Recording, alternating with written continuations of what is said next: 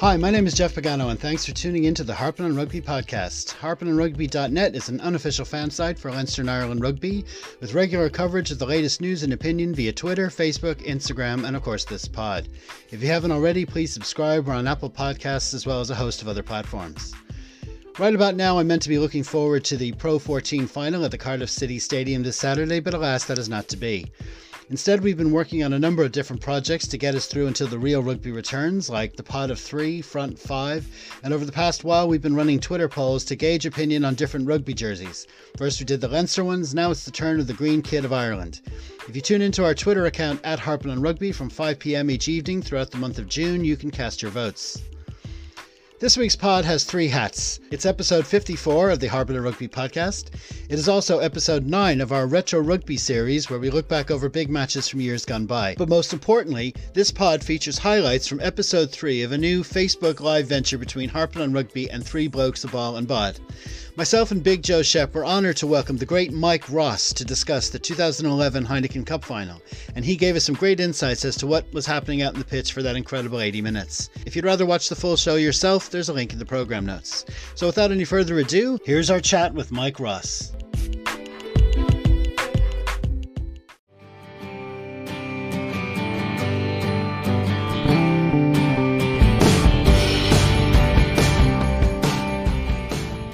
Hello to fans of the wonderful game of rugby. My name is Jeff Pagano, and I run a little website called Harpin on Rugby, but this is the Leinster Laighin, and this is a collaboration between myself and a little thing you might know called Three Blokes, a Ball and Bod. Welcome, Big Joe. Big Joe's going to join me tonight for tonight's show.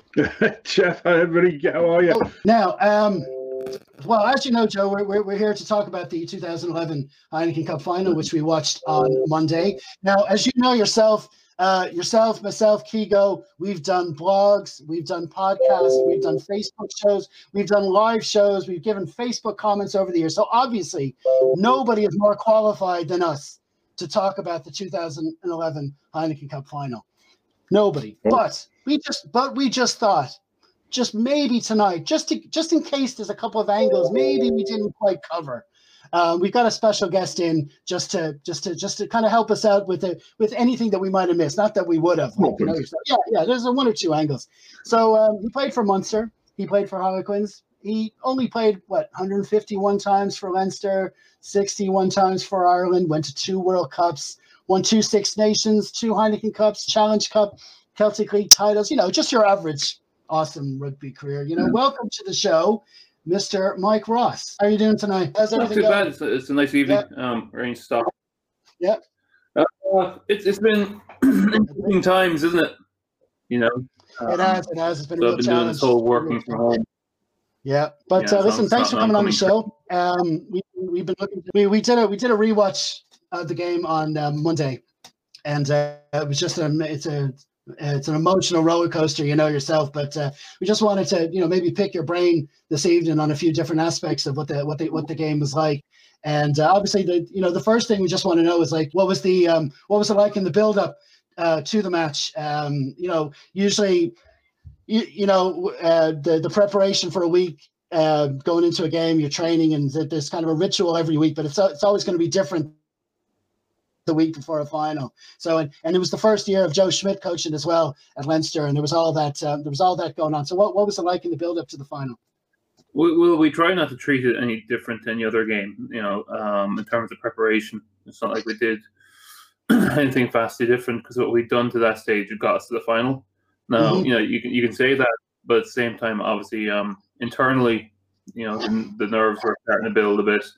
I mean, for me, it was my first final. And I growing up watching Munster doing well in it, so it was, for me, it's kind of like I couldn't quite believe that I was actually playing in it. So yeah, a few disruptive night's sleep going into it, just the nerves, because you just want to get there, and you almost want the final to be over and to have won and to have done it. Because at the time you don't know how it's going to go. I mean, we're fairly confident going into it, but you just never know. I think our biggest concern was that we weren't going to do ourselves justice. Yeah. Yeah, it's always an amazing week. Like, I mean, obviously from the fans' point of view, we're just giddy the whole week, just getting through our day in, day out, just looking forward to the game, whatever. But just imagine what it's like. There was the day itself, and you were over in Cardiff, and you do your captain's run and everything, and it's all the preparation, the build up. But I suppose it's not until you really you get out on the pitch that it really hits you. Is this? No, and like you're in the Millennium Stadium. I'm not going to call it anything else. And Yeah. it's a hell of a place to be, especially with the roof closed. But when you're in there with the roof closed, it gets quite sweaty. So it gets quite humid inside there. It's almost like you feel you can't breathe. The ball gets a bit greasy, and well, there isn't any rain or wind to disrupt it. It becomes a bit of an oppressive atmosphere. But like I remember doing the warm up, and just felt everyone was feeling completely switched on. I mean, like you're kind of very high levels of arousal, I suppose you put it. So you're absolutely prepared. You know that if you think about the route we took to the final, I mean, we had to beat Leicester, we had to beat Toulouse, we had to beat Claremont. Like we played all these great teams, we won. So like we had that kind of body of work to draw upon. Definitely. And so after all the build up and the week leading into it, it's like finally all the fireworks and everything, the pyrotechnics and everything is over, and then the match kicks off, and the crowd's excited and everything, and then you have to focus and concentrate and get into your patterns and stuff. It's like and of course the way the match went, it was when we were watching on Monday, we talk about the first half versus the second half, but Leinster. I think Joe was saying as well, weren't you, Joe, that Leinster played a lot better in the first half than maybe a lot of people think. Yeah, definitely so. I think that it was I mean, I've lost track of the amount of times I've watched it, but in the first half, I think there wasn't. It was just Mike said the other day. Mike said, not holding on to the ball enough. We had opportunities, but they just weren't exploited enough, and it just didn't seem to come together.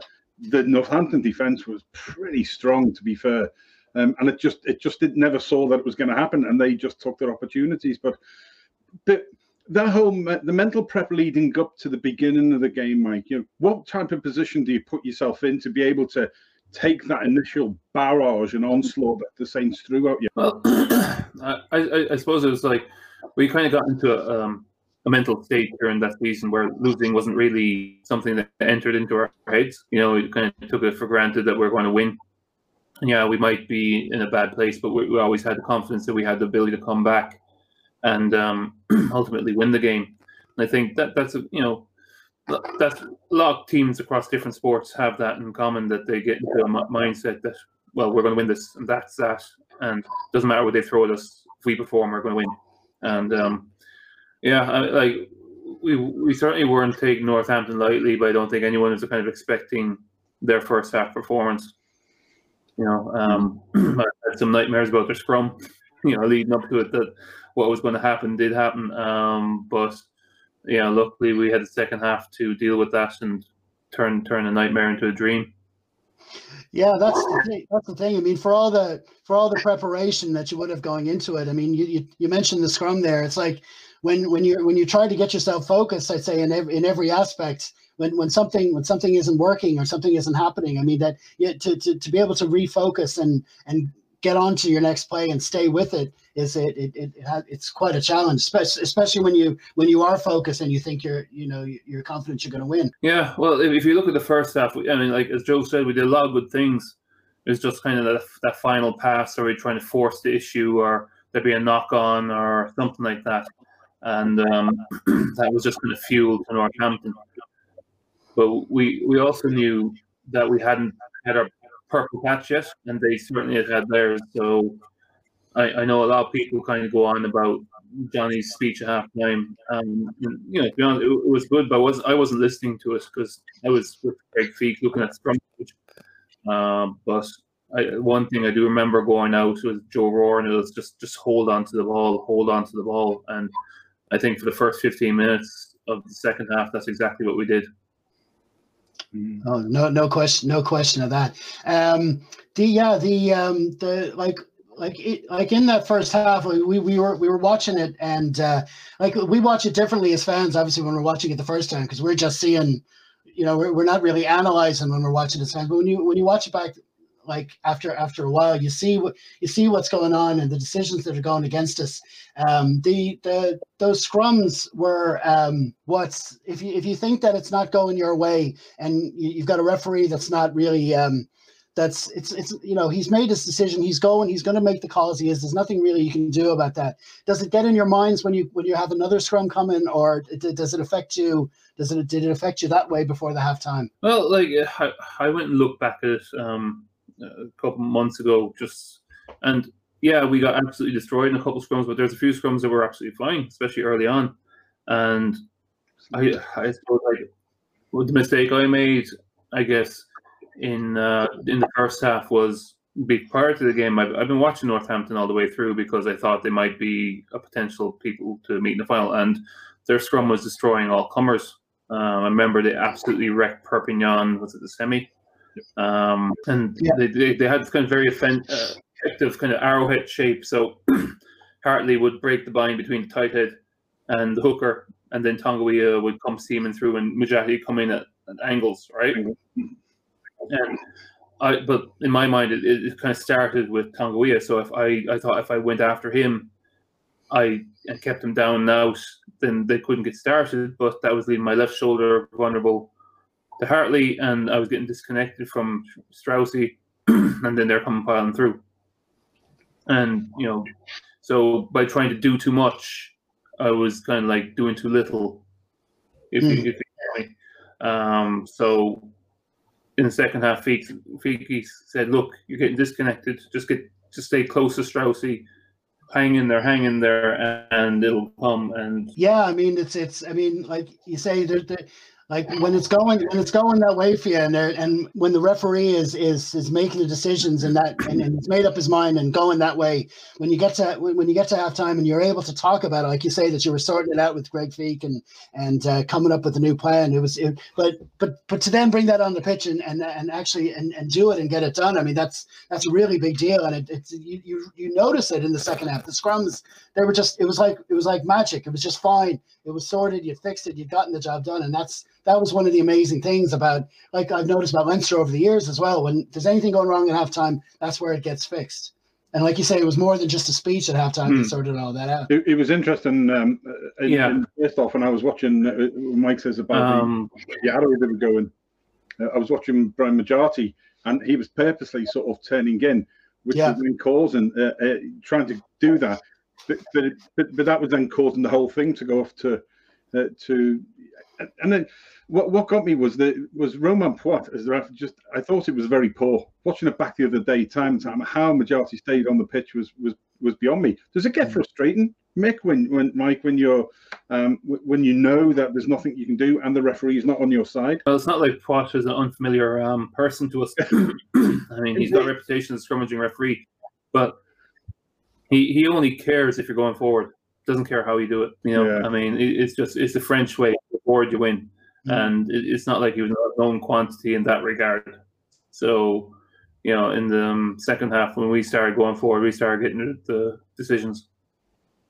Yeah, that was the difference. I mean, the frustrating thing, I suppose, was that if you guys were giving away that many penalties, well, I mean, why wasn't he putting one of you in the bin or giving you a warning? If they, that's what we were thinking. I mean, he saw what Majati did on Keane, and he went straight to the bin. He gave another yellow card straight away in the second half. But if there's that many penalties, it's like why isn't there any further sanction? It's just strange watching it back. I felt weird yelling at a referee at a game that I knew the score of, but I was the two of us were just giving out on Monday night rewatching it back about the match. I can only imagine what it was like for the players. Yeah, well, I suppose in fairness, it's not a yellow card offence to go backwards. True. If we were collapsing or causing danger from that view, you say something different.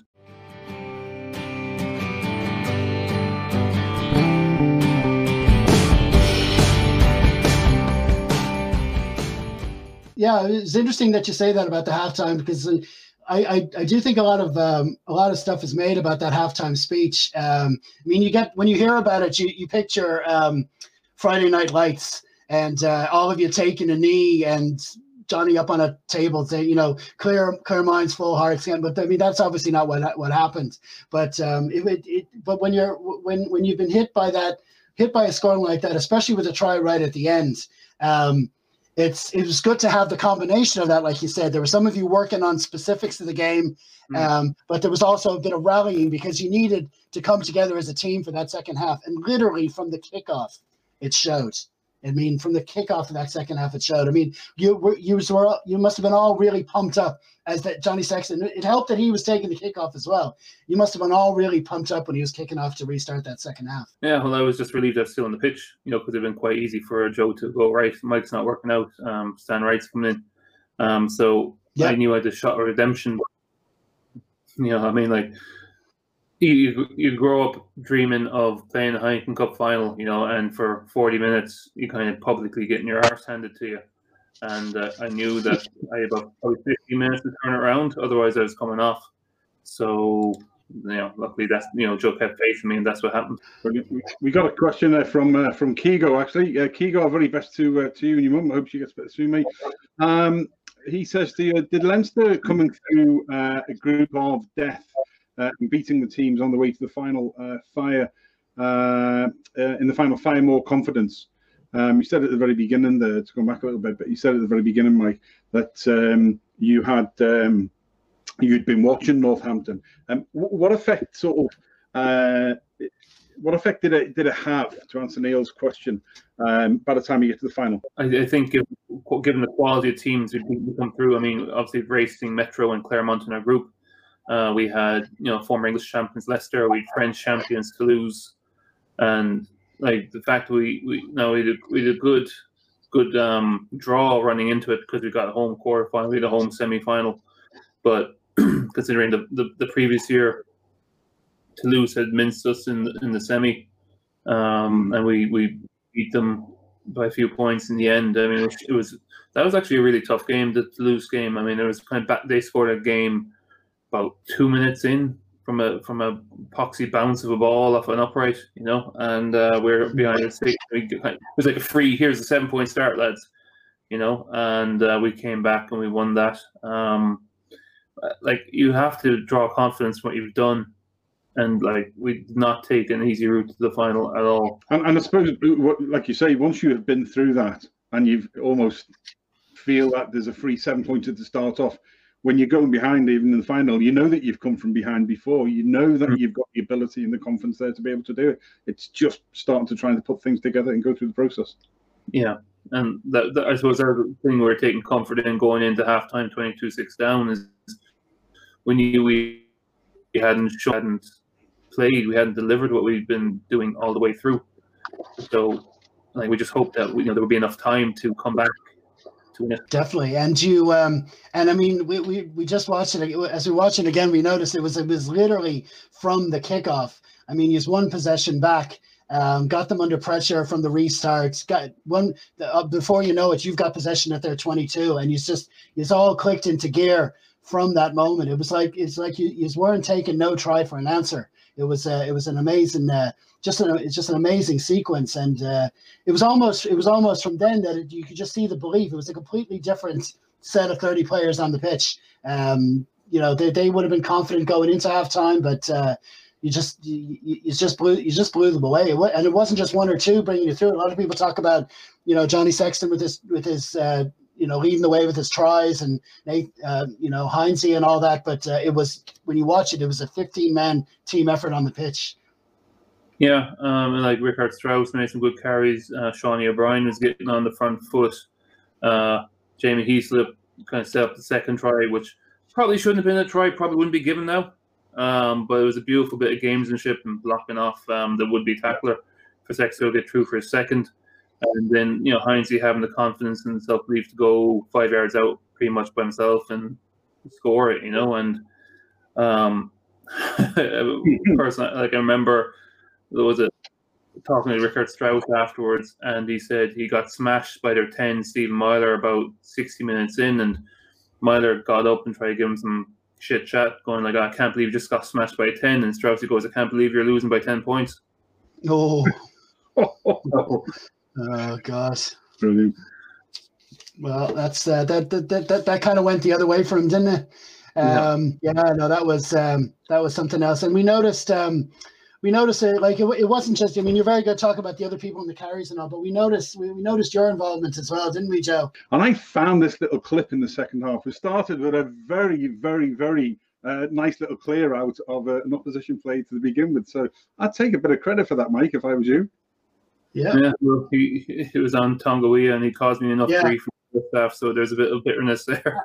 Absolutely. It must moments like that must really G you up when you've come in, you've cleared that out, and you've given capacity for the ball to go out. Fab. Well, like, funnily enough, I mean, I used to joke to the lads, anytime I carry, we're going to score, because usually first 3 phases I'm not carrying, but if I end up in a carrying role, it meant we're in multi-phase, and we usually end up scoring off it. Just because I carried, of course, nothing to do with it. Absolutely. Colin Campbell is on tonight. He said the second half was just like a blue juggernaut. It was indeed. Gerald Williamson, former past president at Navan, there says, did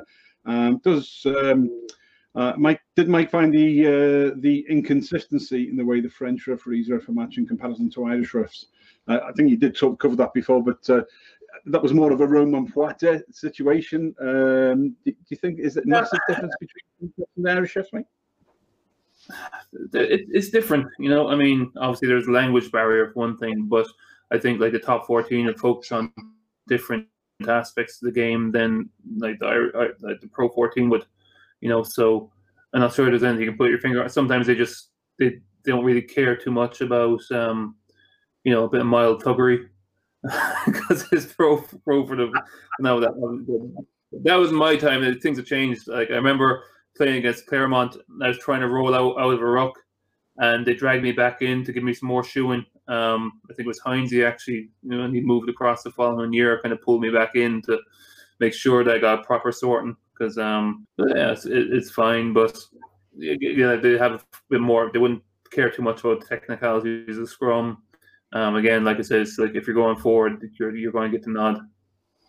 Absolutely. We got Gareth Rees says, "Hi Joe, enjoying the absolute honesty of Mike regarding the first half scrummaging performance." Kigo says, "Was there ever a thought to collapse, etc., to slow the Northampton momentum down and to come back to the first half?" Well, the collapse from the scrum deliberately, no, because that's the risk too. You just give them an extra penalty or two, and then you would get a card. If you've got a reputation as collapsing team, then they might start collapsing it and just taking the penalty too, so you just generally. I've got Dan Fonsale from Rugby Academy Ireland, your friend. I've had props as roommates. Yeah. They never worry about the game, but can't sleep the night before because of the battle of the scrum. Want to get one over on their opposition number. I think you intimated, Mike, of that before. That you'd had sort of nightmares about it. Is that a regular thing for you to go through? Well, yeah, like I suppose the scrum's the ultimate test of manhood, if you want, for lack of a better word. I mean, there's no hiding place in it. You're either going forwards or you're going backwards. It's probably one of the most confrontational parts of rugby, and you might win and not sleep because you've had a bad scrummaging performance, but equally you might lose and sleep like a baby because you've done a job on your opposite man in the scrum. So, like, as long as the scrum goes well, the prop is usually happy. Yeah, absolutely right. Yeah, it's good. Do you know when the when you're in the dressing room at half time and your only focus really was going on looking at the analysis and looking at what you could take no advice. There isn't much time, is it, during that sort of period? So what are you thinking? What's going through your mind then when you're looking at stuff? Because it must be like a dual track of looking at the analysis and thinking, okay, I need to do that, but also trying to re-psych your mindset that we can still do this. What was it like for you? Halftime is a bit like a mental reset anyway. You know, you talk about teams trying to get to halftime, and because it's a time to break and gather your thoughts and review stuff that's worked and review stuff that hasn't. I mean, often during games, if there was a penalty and they're showing the replay, I'd be watching it on the big screen. Much to Jamie Heaslip's displeasure a lot of the time, but like I need to see what I couldn't see inside the scrum. You know, I need to see what happened, because sometimes it's not always clear as to what happened. So I try and do a bit of analysis on the go. But yeah, like halftime can be a blessing or a curse. If you're, I'd say Northampton didn't want halftime to come there, and we I desperately wanted halftime to come. Get in and recalibrate and go again. Yeah, that's the amazing thing about it, that you were able to turn it around and able to pinpoint the areas where you where you're able to find the extra bits to get the job done. And then in the second half, it was just, and the amazing thing about the second half is that I mean, most Leinster fans would have been confident at halftime that you would be able to come back into it, but we figured, well, if we're going to win this, it could be we're talking a drop goal in the last 5 minutes or something, but that game was over at 60 minutes. I mean, Northampton played and they kept playing right up to the end, with fair credit to them and stuff. But the amazing thing is that you'd all but shut it down in that 20-minute period. I mean, it was when you got that lead at the 60-minute mark, did you start to think, you knew that you still had to play, you still had to make your tackles and stuff, but when did it start to creep in that Jesus, we've done this, lads? I don't think it ever fully did until, I mean, I suppose maybe 5 minutes ago. You're going, well, they're not going to score a try, get back and score another try in the 5 minutes that's left. I think once we got ahead, we weren't going to give it up again, and their body language changed, and they were the ones being harried and making mistakes and dropping the ball, and it's kind of like a complete swing of momentum, really. Considering so maybe their confidence is fragile. That they had, but also, I mean, like, I played in the Premiership, and it's a massively attritional league, and we're probably better managed as players than they were. So after the initial fury, did they have the stamina, given what had gone before in the league, to sustain that level of performance? I don't know. Yeah, that's really interesting, because we've had some people, in fact, Darren Everett was on Monday, and a number of people who were there had said to us that actually Northampton Saints looked drained when they come off at half time. Mm-hmm. Did you notice that from them at all? It was almost like they'd given everything, and that sort of resonates a little bit with what you're just saying about the attritional thing. Did they have anything left? How did they seem coming off? Were they buoyant, or was it a bit? Oh yeah, they're hooting and hollering. I mean, coming off, you think they'd won it. Wow. They're in a very, very high state of happiness. Thankfully, there was another 40 minutes left to go. But again, the Premiership is like that. If you get on top, you leave the opposition know about it. And make sure they're feeling sick going in at half time. But I wasn't too happy going in at half time. But like, we got off to a good start, and it's like the belief started to drain from them a little bit. I don't know why.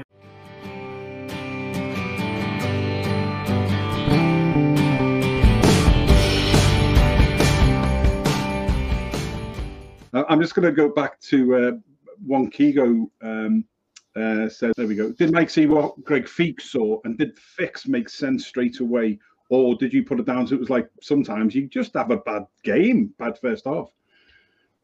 No, I mean, like, Feeky was very good in small. Is very good in small details, So he pointed out, and to be honest, like, I was getting a bit baffled myself as to what the hell was going on, and it was, like you said, yes, that makes complete sense, because he had different angles I hadn't seen. So yeah, look, I think you have to be able to change what you're doing if what you're doing isn't working. Do you think the referees, like, would they be watching videos of that in themselves at halftime? Do they check out things like that as well? And do they, would they maybe come out and see something that was going on and referee differently maybe in the second half, or do they just stick with what they're doing? Do they do any analysis themselves? I don't actually know. I mean, I presume they have access, but like, there's an entire team clipping our videos for us live during the first half. So when you come in, you can look at scrums, you can look at lineouts. I don't necessarily know if the referee has it. Obviously, you have coaches trying to get in their ear when they're coming in. Yeah. And they might be talking to their linesman and assistant referee about what they've seen. But I think that's about the extent of it. I mean, most of them wouldn't be scrum experts anyway. Yeah. Well, that's for sure.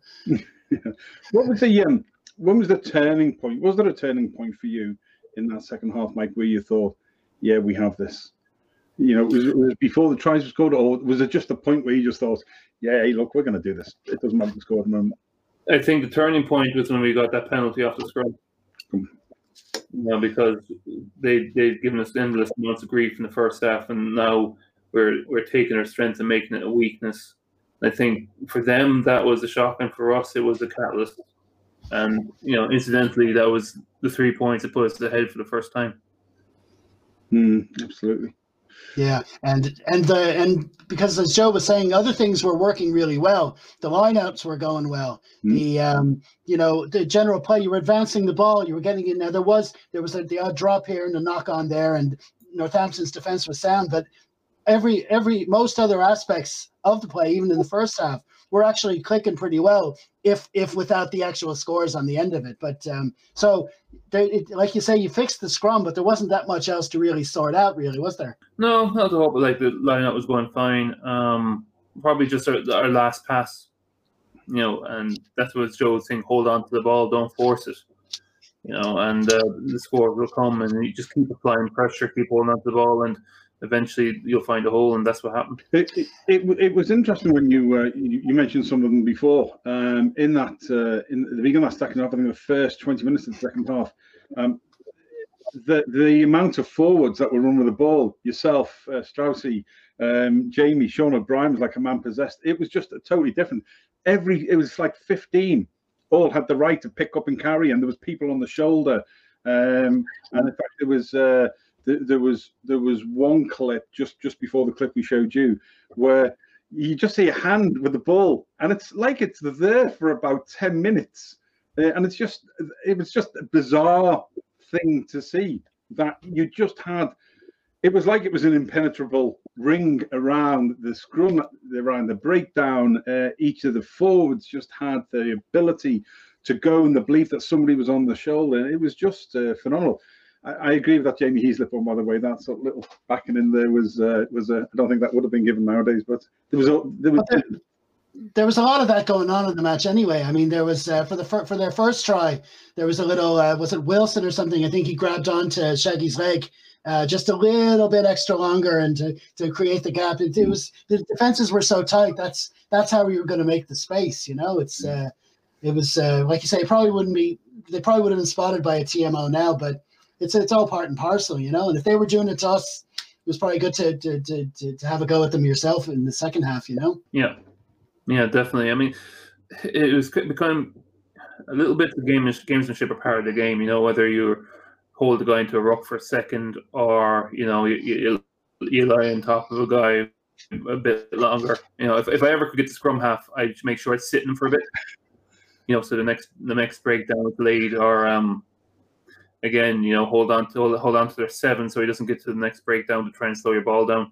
I mean, one thing Joe was really good with is if you were worrying about an opposition player who's a good poacher, he makes sure he run at them. So whenever we played against Ulster, for example, if the ball carrier would look for best scrum cap, make a beeline for him, so he'd have to tackle, and if he was tackling, he couldn't be poaching. Little things like that. When you're on field during the game, was there a difference between the amount of talk in the first half and the talk in the second half, or was it just the same? From players on the pitch geeing each other up. I think probably as the game went on, we grew in confidence. There's probably a bit more chat going out. I mean, there's plenty of chat it's like anything. There's dips and lulls in it.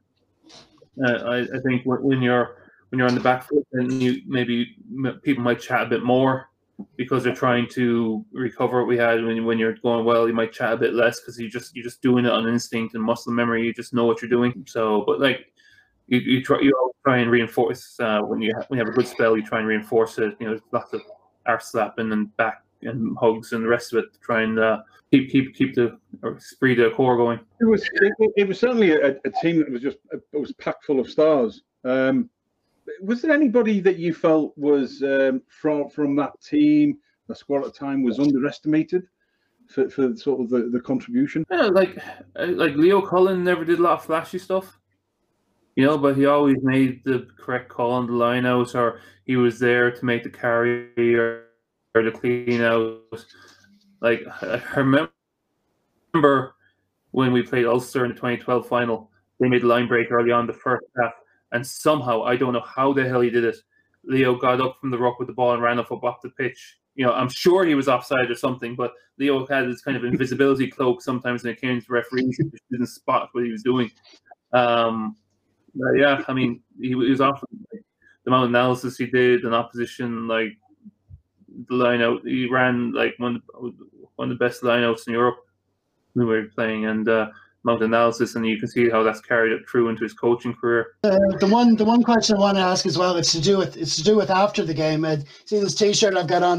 We bought this after the game and booted on down to Thomond Park the following week. Now the result didn't go the way we would have wanted. We're not going to talk about a different game, but how do you, when you've gone through that roller coaster of a match and you've won the pinnacle of European rugby, especially in that way, how on earth do you pick yourself up for another final the following week? I mean, Leinster did this on a regular basis throughout the decade, but this was one of the first times that he's had to do it. I mean, you talked about every week was the same as everyone else. How was that week after the final when you done to that? But then you still had another major final to play the following week. That was certainly difficult.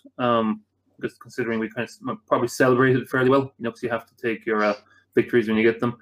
I know. I mean, like we went down. I remember we went down to Munster, and we were in the game for about 60 minutes, and then they pulled away. It was like that was a game Munster couldn't lose, or they weren't going to be allowed to lose. Do you know what I mean? Because they're down Thomond Park.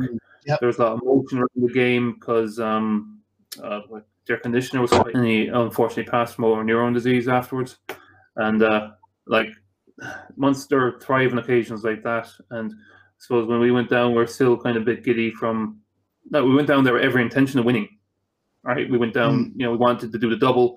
We wanted to finish the season on a high, because we found out a couple of times when we won the Heineken Cup and then lost the Magners League as it was at the time, it kind of left a sour taste in your mouth for the entire summer.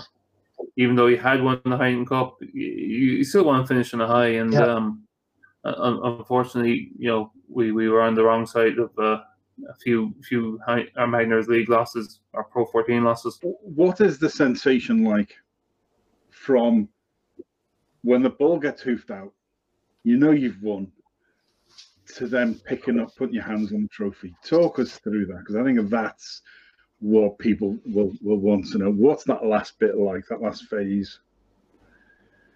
Pure euphoria initially, followed by an overwhelming sense of relief that you've done it, that everything you're worried about, as all the things that you were fretting about, you've got that medal. You've got all the work you put in has been worth it, and then you do the lap of honor. You see the family in the crowd. I was able to bring my kid on the pitch. He was only about, how age was he at that time? 12 weeks old. I got a nice picture of him inside the cup, just standing in about an inch of beer. But it's exactly what you play rugby for. That's precisely what you play rugby for. So, and like I said, I'd grown up watching Munster winning and playing in the Heineken Cup, and to finally have a medal in my own pocket and be a winner myself was just an incredible feeling.